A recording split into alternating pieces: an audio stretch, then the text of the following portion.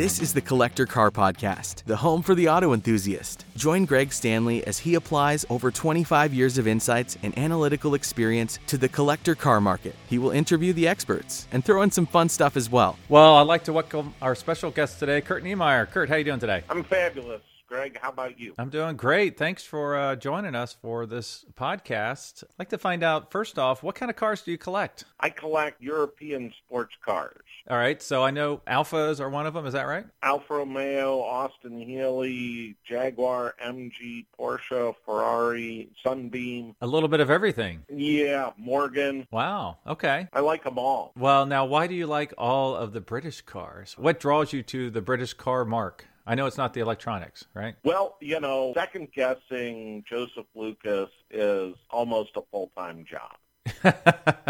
They're just such classic sports cars, and I appreciate the history and what they established in this country after the GIs came back. And I do have an MGTC that I dearly love, and every time I drive it, I just rocket back to the 1940s and imagine what it was like to see those cars for the first time when you were accustomed to Chevrolets and Oldsmobiles and Fords and that sort of large, bulbous automobile, and then you see this tiny little sport. Yeah, and you just gave me a lot of stuff to think about here. So could you dispel the Lucas myth? Yes. Lucas Electrics are very capable as long as they're well-maintained and you maintain proper ground. Cleaning the grounds is important, whether it's Lucas, Morelli, or Bosch. And those three fellows were actually related. They were cousins. No, I just make that up because they're all the same. Oh. It was just the state of the technology at that point. And I actually have two Alfa Romeos that have Lucas Electrics and Girling brakes on them. They're their own international rolling incidents there. All the electrics from the 40s through the 80s will give you issues at times. So Lucas just gets a bad rap. I think it was because there were so many British cars that came to this country, so there was a higher incidence of issues due to the fact that there were more British cars on the road. Yeah, and speaking of which, can you talk a little bit about that? I know that after World War II, I guess the GIs, they discovered these British cars during World War II, and that kind of led them to have the desire to have them in the U.S., so they started importing some. Could you kind of speak to that a little bit? Sure, yeah. When the GIs went to Great Britain, they had all these tiny little cars. They had Austin 7. There were three-wheeled Morgans, and Morgan had just come up with a four-wheeler a couple of years before that. MG was building small cars.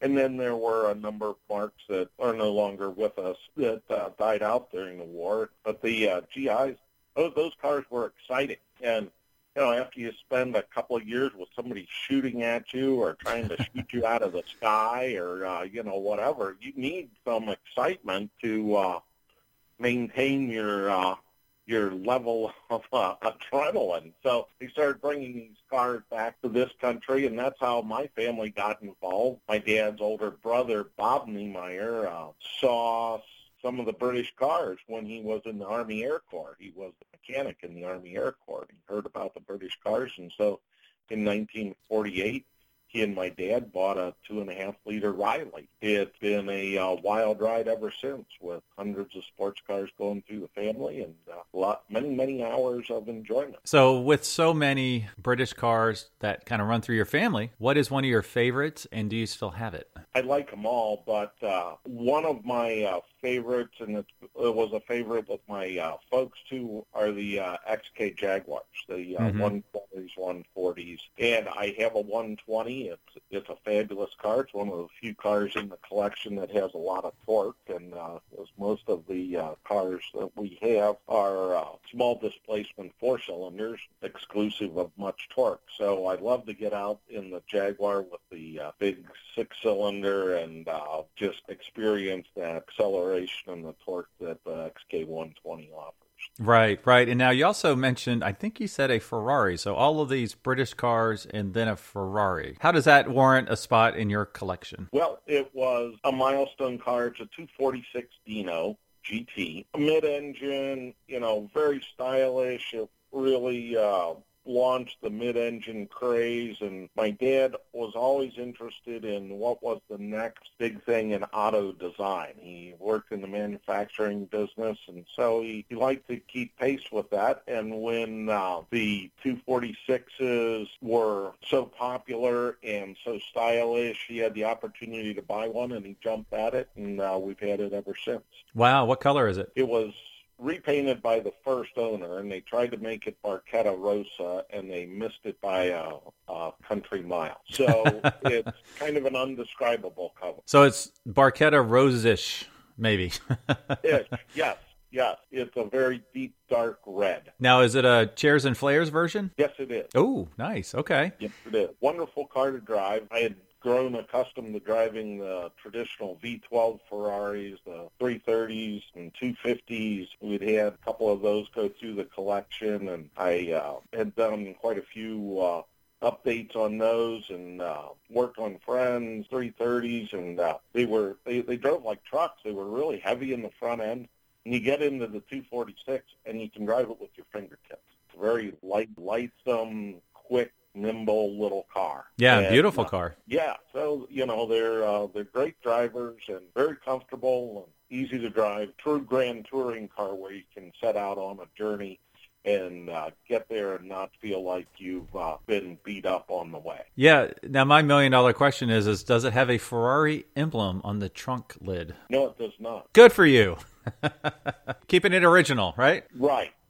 Well, I call my enterprise here Sports Car Preservation, and we celebrate the history of these cars. We try to keep them as original as possible, and that way we know how the manufacturer built them. And so many cars today are over-restored and restored incorrectly, modified for convenience and better performance. So we try to keep everything in order. That's awesome. Well, speaking of which, can you talk a little bit about your enterprise and also the Cincy Motorsport Journal and all the fun stuff you're doing in the Cincinnati area? We have, in the collection, we have 8 vehicles that are all original. Oh, wow. 3 of them actually have the original tires on them. So oh, my goodness.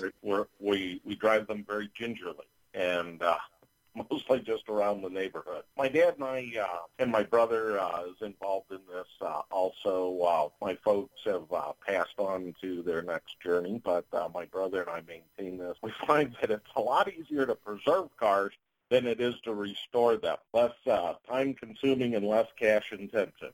Right. So it gives you more time to go out and enjoy the car and drive it. I have an enterprise called Sports Car Preservation, preserving the cars, the culture, and the characters. And there are so many strong characters in the sports car world. And I grew up in FCCA club racing. My dad raced. My mom was the driving force behind the racing team. My brother and I were the crew. We had great success with that. My brother's gone on to become a national champion and won the SCCA runoffs. I've got a number of regional and divisional championships. That's where it all started. And when my brother and I went off to college, my dad said, I'm losing my my slave labor, my crew. So he went right. back to collecting street cars.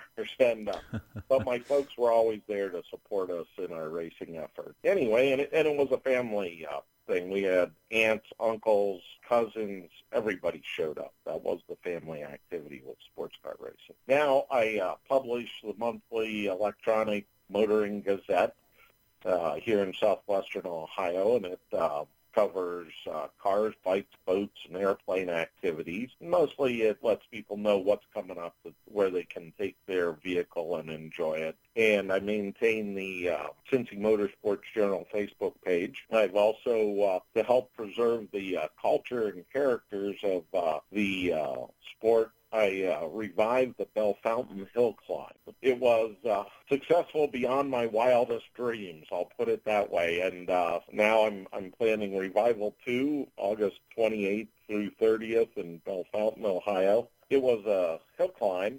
There was an SCCA event from 1953 to 74. Our fast car up the hill this year was a Yanko Stinger driven by Jim Shart, who competed in the original hill climb in the late 60s and early 70s was his time there. He's got a genuine Yanko Stinger. He won the Corvair Revival at Mid-Ohio in June, came and showed everybody the fast way up the hill at Bell Fountain. Yeah, could you speak a little bit about the Grand Marshal this year? I'll have Dick on in the future episode of this podcast. Dear friend, Dick Weiss, he was a good friend of my dad. Dick is still driving the 1958 Porsche Speedster Carrera that he won the F production class at Bell Fountain with in 1962.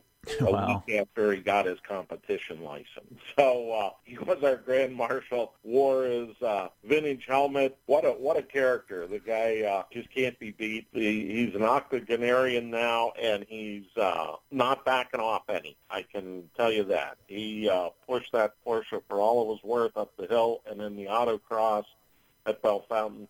And it's just a joy to see somebody that enjoys their car so much and drives it in the manner that it was intended to be driven. And for proof of this, you can go to my Instagram page at the Collector Car Podcast, where I got to the hill climb just as he was taking off. And so I got a video, I posted on Instagram. I got there just in the nick of time, so it worked out great. Oh, yeah. Yeah, he was a fabulous Grand Marshal and a fitting recipient of that honor because he had been there before. And he and I had actually gone up to Bell Fountain several times in our Porsches and driven the hill on a Saturday morning or a Tuesday morning just to get a taste of what it was. And he's so enthusiastic about everything he does, everything Porsche, and he's really quite the resource on the 356s.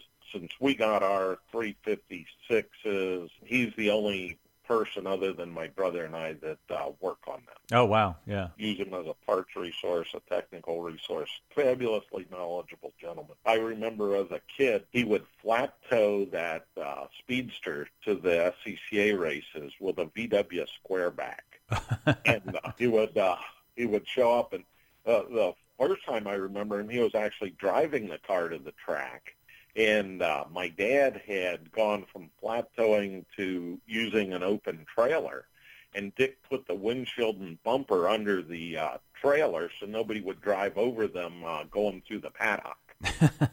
You know, he's got a lot of history, and let's celebrate all these fellows while we still can. Right, for sure. Well, you just reviewed all your cool cars in your collection for the most part, a lot of preservation cars.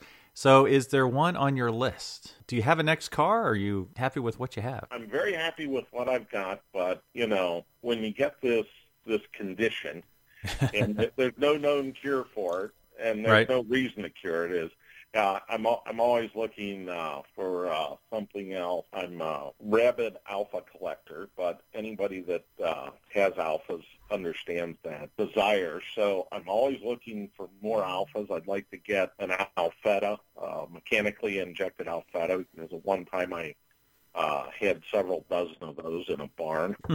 They're very unloved cars, so I'd like to get an Alfetta coupe. That's always a possibility. I'd like to have a Crosley Hot Shot, and those are fascinating little cars, but I definitely adhere to the adage that it's more fun to drive a slow car fast than a fast car slow. So I'm always looking for tiny cars. I'd like to have a Triumph Spitfire, another neat car that observed a lot in my youth. I've got a TR6 that's coming to the collection when the original owner is finished with it, and hopefully that'll be a number of years yet because he does enjoy the car. It's an all-original example also. Oh, wow, that's cool. So other than that, it's whatever crosses my path at the right time, because the right car usually finds you. Yeah, and if you want to drive a slow car fast, a Crosley's a great one to do that in.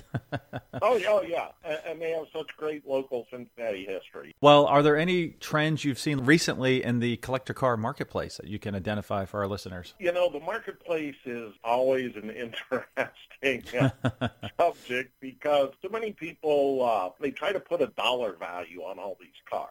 And really, to me, the value of the car is, do you enjoy it? Do you enjoy driving it? Do you enjoy working on it? And there are so many different things you can do with collector cars. Some people just like to tinker with them and polish them, and, they don't ever really take them anywhere or drive them much. Other people are relentless drivers, and they're constantly repairing and maintaining, and they'll get in the car and drive. Like the Austin Healey Club this summer had about a dozen members from the Ohio Valley region that drove to Deadwood, South Dakota. It was almost 3,000 miles round trip. Wow. 948cc Bug-Eyes. Wow.